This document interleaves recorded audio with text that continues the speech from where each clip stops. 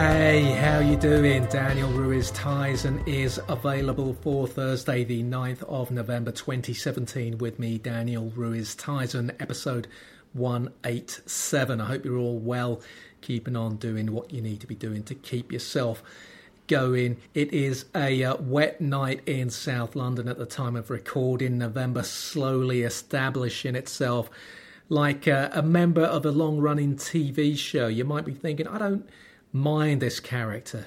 It's adding something. It can be good to be new. Sure, there's a kudos attached to being one of the original members of anything, but I've long felt that I'd rather join a show, in the second year. Let the other guys do all the hard work of establishing the show and picking up the first few Emmys before I come in. An extreme example of that, for instance, Don Johnson didn't join Kid Cop until the start of '87, the seminal US cop show that ran from 1980 to 1992 and existed in my own imagination.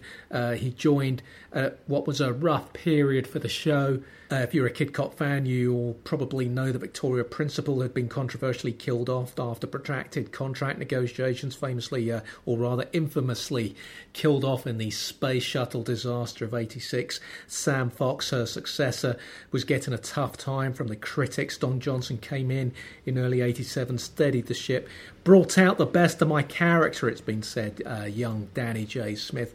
Who didn't go with the J initial in the mid-'80s? Actually, that used to really wind my dad up. My confirmation name began with a J, and for about 3 or 4 years, longer probably, I would use the J in my name. That really used to annoy my dad, said it would cause problems, and indeed it did when I was up for not paying my poll tax, or one of the poll tax successors at some point in the mid-'90s.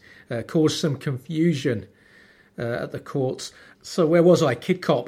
Don Johnson's arrival gave the show a second wind. And, as I say, sometimes it's good to be new. November, 9 days in now. You're thinking, this isn't so bad.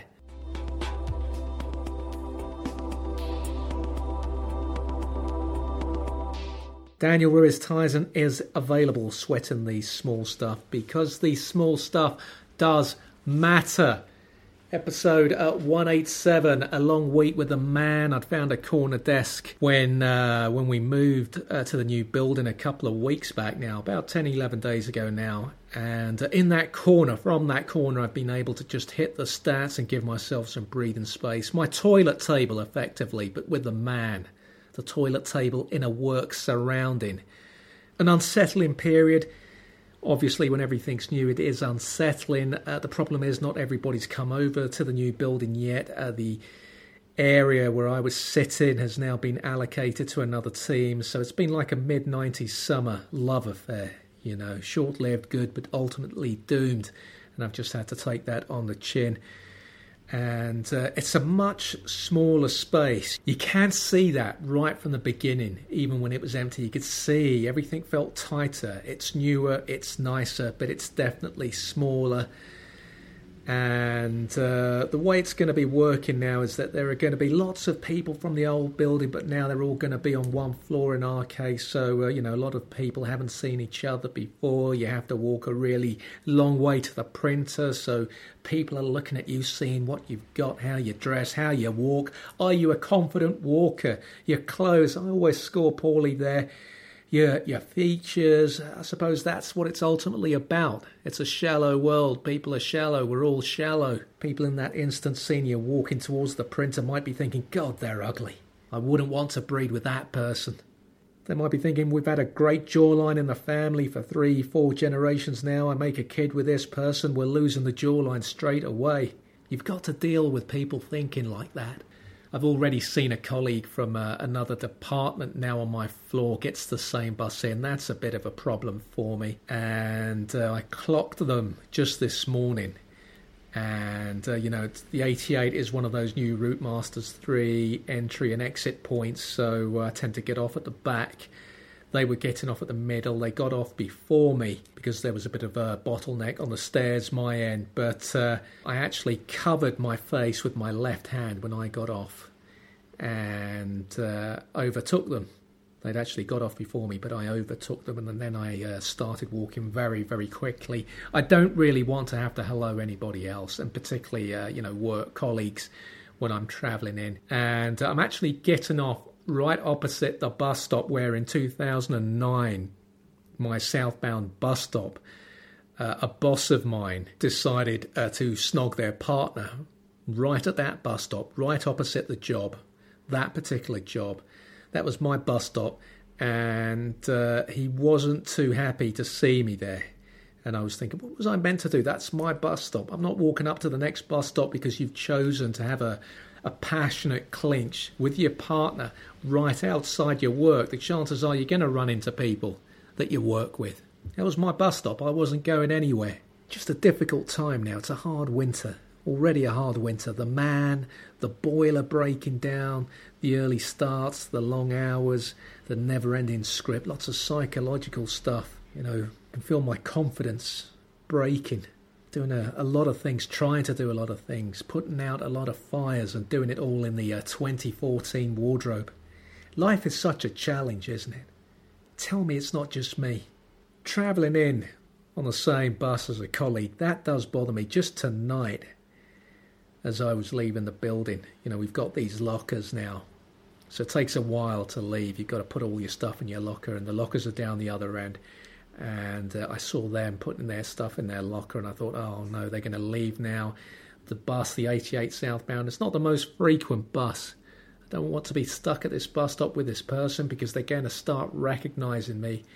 So I hurried to the lifts, got into the lift, didn't hold it for anyone, raced out the building, got to the bus stop before them, and I was so keen to avoid them. I have the option of getting a couple of other buses if I walk up to Millbank, which it's a nice walk, but it's a long day with a man. You just want a bus to come and take you home. So I got the sense that I saw a lot of people at the 88 bus stop. I thought if a bus comes and one looks like it's due soon, there's going to be a lot of people getting on this. I might not get a seat. Maybe it's worth walking onto Millbank. I started walking onto Millbank, so I turned around the corner from the 88 bus stop, headed towards Millbank, and suddenly I saw the 88. I had enough time. I didn't need to run back, but I just thought it's just easier to walk back and get this bus. What I don't like about that situation is that you become the person who alerts all the other people at the bus stop that there is a bus coming because they've just seen you at the stop, they've seen you walk away, and now they've seen you come back, and all of a sudden I created this stampede. The queue fell away, people started jostling for position, people started putting their phones away, people started getting ready to board. That was me, I did that. There's a guy in the mornings that I sometimes see at a bus stop that is on a corner, and he actually crosses the road to wait at the opposite bus stop so he can actually see his bus arriving. And when he sees his bus arriving, he crosses the road to the right bus stop and jumps on the bus. Back in the mid to late 80s, Mickey Boyd, myself, and our little Clapham College crew, there was only 5 or 6 of us who used to travel from Battersea to Vauxhall and then head into Stockwell via Vauxhall. And there used to be 2 footbridges on Vauxhall. There's now just the one by the tube station, but there used to be 2 where the MI6 building is now. There used to be a footbridge there, and we'd always have someone keeping lookout on that footbridge, like a crow's nest, basically, because you couldn't see the buses coming over the bridge. There used to be a bus stop there. Now, of course, Vauxhall Bridge, no bus stops on the Vauxhall Bridge. Hasn't been now for a long time, but that's how it used to work with us. But tonight, I was the guy that alerted all the other people at the bus stop that there was a bus coming. I wasn't happy about that.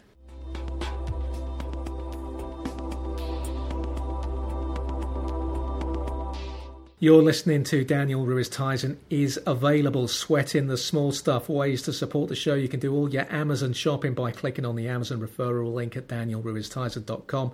Amazon recognizes you've gone to them via the referral link on my site and kicks back a small percentage of whatever you've purchased back to my work at no extra cost to you.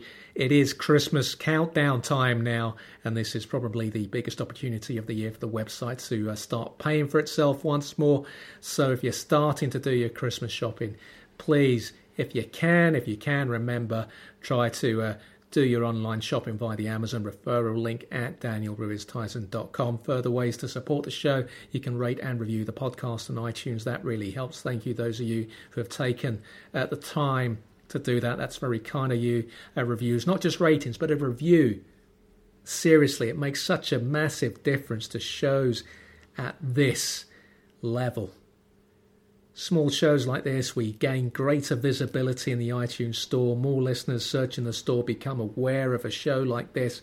And, maybe I can stay with you for a bit longer this time. Subscribing, whether via iTunes or the RSS feed or your platform of choice. Again, that's another straightforward way to help. And perhaps you might even consider making a secure donation to the podcast via the PayPal link at danielruiztizon.com. Thank you to those of you who have donated. It does keep this going towards the 200 mark. Summer show correspondents now. Much welcomed an old Please Don't Hug Me collaborator, Stuart Armstrong, a.k.a. one of the greatest tweeters that ever lived. Perhaps hindered by having the underscore in his handle. The overfed, of course, fat man on a couch back in the Please Don't Hug Me days.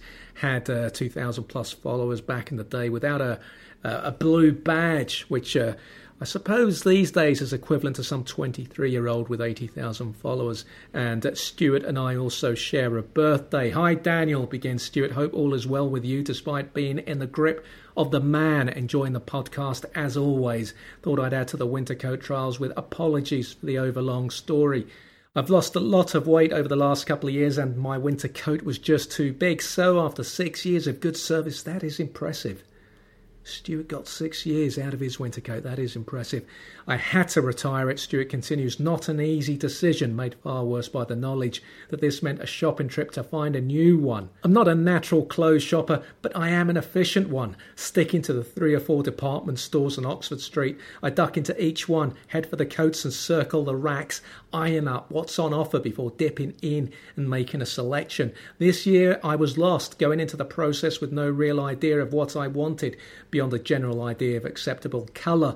Lots of standing in front of mirrors, keeping one eye on my bag and jacket, hanging just a little too far away from my liking. This lack of direction resulted in the purchase of a coat that, whilst I like and will inevitably grow attached to, there's a niggling feeling that something's not quite right with it. That is how I feel about my winter coat with the hood. It's the hood. I've never warmed to the hood. Looks like Stuart's got a similar problem here. I've worn it around the flat a few times, continues Stuart, but can't shake the feeling that I look like David Norton in An American Werewolf in London when he wakes up naked in the zoo and steals a woman's coat. In a true DRT is available twist, I was trying on the coat alongside a man in his 80s. We chatted and bolstered each other's confidence about our choice. I told him his was maybe a little too big on the shoulders, which led to him bemoaning his age-induced weight loss. Still, we both chose the same coat and walked to the till together, wearing a coat of a man more than 30 years older than me as a return to form, taking me back to days of buying from charity shops. Cheers, Stuart. The overfed. What a legend. Rarely tweets these days. If you do see him on Twitter, he is well worth a follow. Thank you, Stuart. Do please stay in touch. And if anyone else wants to get in touch with your winter coat stories, hashtag wintercoat at 1607 West Egg, or drop the show an email, DRT available at westegg1607.co.uk. Moving on now, the not-so-secret diary of the kid aged 30 and a quarter. Yes, my young erstwhile colleague has finally turned 30. Not sure he is acting like a 30-year-old, having read his diary entries, and I have had to do considerable editing on this first not-so-secret diary entry of this latest run of the podcast. Monday the 30th of October. The week started with annual leave begins the kid. I went for an interview for another job, slightly more money, but within a local authority where I think people can make the biggest difference. You know what? I think he stole that line from me. That's something I told him years ago, and he constantly uses it, forgetting that I was the one who told him that if you're going to work in public sector, working for a local authority is the best way to make an impact. Tuesday, 31st of October, I was unwell throughout the week, so couldn't go hard in the gym. I've just come back from chest day, managed to bench press my body weight, which I'm happy with, but I used to be able to push more. Me and Roger are good. He hasn't had any erotic dreams about a female colleague of ours. He's got a thing for this younger member of staff, though, not my cuppa, but we both are obsessed with another colleague called Lucy, who is very curvy. Wednesday, 1st of November, Roger has emailed me. He's feeling very upbeat. He's been tasked with helping organise the away day, which is today, and I'm at home avoiding it. Roger was a nervous wreck trying to devise an icebreaker. He doesn't really rate himself at anything he does, but I can sense he's grown into today. And as I say, he sounds far more upbeat than he was earlier in the week. Thursday, 2nd of November. Thursday was a rubbish day. Went up to Birmingham. Absolute dump, he says. His words, not mine, to give a presentation for work. The journey back took 4 hours due to a fatality on the track. Probably the worst day I've had in a while. They told me today also that I didn't get the job. I was actually quite disappointed. I'm gutted, as it's a job I know I will have done better than anyone. Good money and career prospects. And of course, in a local authority, you can make the biggest difference. He's getting that from me. We'll finish off the kids' diary later on in the show. Saturday, I'd made my weekly visit to Spanish Canoes in Stockwell, southwest London. For those of you who don't know the area, Spanish Canoe opened the door dressed in a fetching grey tracksuit, looking like a cross between a wife in The Sopranos and Miss Ellie. Do I need to say Dallas here to explain who Miss Ellie is? I don't have a young audience. I don't have an audience, actually, but the audience I do have, I don't think they're a young audience. I think you're growing old at the same rate as I am. Apart from Nick Bryan. Nick is like the young, savvy kid knocking about with the older kids. But I think the rest of you are growing old at my rate, and I don't think I need to explain Miss Ellie. It was in Dallas. Anyway, Spanish Canoe had been cooking broccoli, or boiling broccoli as it turned out. I walked in, the flat absolutely stunk. Estoy hirviendo broccoli, she said. I didn't understand it. She knew I was coming. Se lo dije a tu tío. I told your uncle. Danny viene. No le va a gustar el olor. Danny's coming. He won't like the smell. She certainly wasn't wrong about that. ¿Qué importa? Es tu sobrino. No importa. No importa. He's your nephew. Doesn't matter. I'd gone there direct from Lidl. I pulled out my new 59p lavender garden spray out of my bag and blasted their kitchen. It was a seriously bad smell. I was getting killed with the broccoli. If that's broccoli, I want no part in it. Meantime, my uncle revealed that he'd just seen the urinating man of Stockwell SW9, not to be confused, of course, with the still AWOL urinating dwarf of SW8. He'd seen the urinating man walking around the back of Stockwell station. Not wanting to engage with him, my uncle slowed down his own walk and said that just before he returned to Spanish Canoes, this would be around 13:30 hours, Saturday, 4th of November, by the way. So my uncle slowed down on seeing the urinating man, and as he was walking behind him, he saw the urinating man whip it out and just urinate behind the station. This is a man 5 minutes from his house. 8 minutes, actually, if you factor in the oxygen tank on his back, which is probably likely to slow him down a bit. But still, how does this guy get away with it? I'm telling you, if you're walking through Stockwell and you see a trail of urine in the street, it's more than likely that it is this guy behind that. He's an absolute animal. You've got all the cranes corralling this part of SW9. You've got new builds springing up, but no one brought down the urinating man before the Ruperts and their £3 skinny coffees arrived. No one thought about that. It was a long 45 minutes at Spanish Canoes. The broccoli, honestly, I can't tell you how bad it was. The heating is down again as well at Spanish Canoes. It always is in her tower block this time of year. Of course, they never compensate the residents. It's a housing association these days. It was actually a better run when it belonged to Lambeth Council, and that's saying something. How bad do you have to be at something that residents hark back to the Lambeth Council era. As I went into the flat, I got hit with the usual, "No te quite los zapatos, don't take your shoes off." My aunt knows that I take my shoes off. I don't bring the streets inside my home. I don't bring them into your home. Of course, as I said a couple of shows back, completely undermined this policy of mine when the hosts fail to remove their shoes. And, my aunt and uncle often don't remove their own shoes in their own home. Before I'd even sat down, a Spanish Carnu had a couple of letters for me to read. "Let me make a coffee and sit down, and I'll look at those letters," I said. She's just so full on. You're at the door, she's already asking stuff, do this, do that. Within 10 minutes, I had a migraine, I kid you not. My aunt's peak years may have long passed, but that woman's energy can still put me on the path to painkillers. Of course, Christmas card writing season is almost upon me now. Another year where I say to Spanish Carnu, "Why don't you just keep an address book? Make this easier for me, please."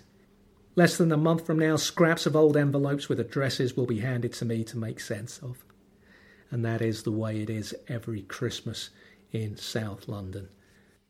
Before I go, let's complete the not-so-secret diary of the kid aged 30 and a quarter. Friday, 3rd of November at lunchtime, Roger confirmed he still takes Viagra. He said that I'm one of the most horny guys he's ever met, but I think he's even hornier. We only talk about women because on the first day we met, I saw him checking out a woman on the same floor. He does that leg-shaking thing to suggest he's ready to go for it. This is all a bit 70s. And, this kid has just turned 30 now. The kid continues. There's a very skinny Thai woman at work. Both of us, Roger and myself, are into bigger women, but we both agree that there's something about this woman. She mistook me for a Mexican, which really endeared her to me. As you know, Daniel, I do often pass myself off as Mexican when I'm abroad doing my extensive charity work. By the way, actually, I realised Roger's wife, you might recall, is from Thailand. So Roger certainly has a type. The kid completes his entry for Friday the 3rd of November by asking, "How's Mickey?" Saturday, 4th of November, Roger just told me via WhatsApp he had an erotic dream about him and a colleague going at it butt naked on the desks. He didn't ejaculate but was close to it. I asked for more details, but he was taking his wife out for lunch. I really should have warned you that this diary would not be to everybody's taste. I can only apologise for the kid. Sunday, 5th of November, I took the Macedonian out for a meal. She's in London these days studying. I seem prone to dating women that are reluctant to pay their fair share of a meal, and she has a considerable appetite. I deliberately made myself scarce at the restaurant as the waiter was poised to come over with his card and told her some stomach issues, fabricated entirely, might keep me there for a while in the hope that she would pay for the meal. I came back, the waiter was still at the table talking to her. They were both smiling and laughing, but no transaction had been made. That was clear as soon as I arrived at the table. She hadn't made the offer to pay. I think she thinks because I still live at home at 30, I can afford to pay all the time. What she doesn't realise is that here in the UK, it's not unusual for 30-year-olds to be living at home. The kid, ladies and gentlemen. The kid. And that is it. That is today's show. I hope you guys enjoy your weekend and do what you do well. You can only do your best. Shoulders back, people. Keep on walking towards the sun. Thank you for listening. I'm back on Monday. I'm Daniel Ruiz Tizon, and this week I have been available.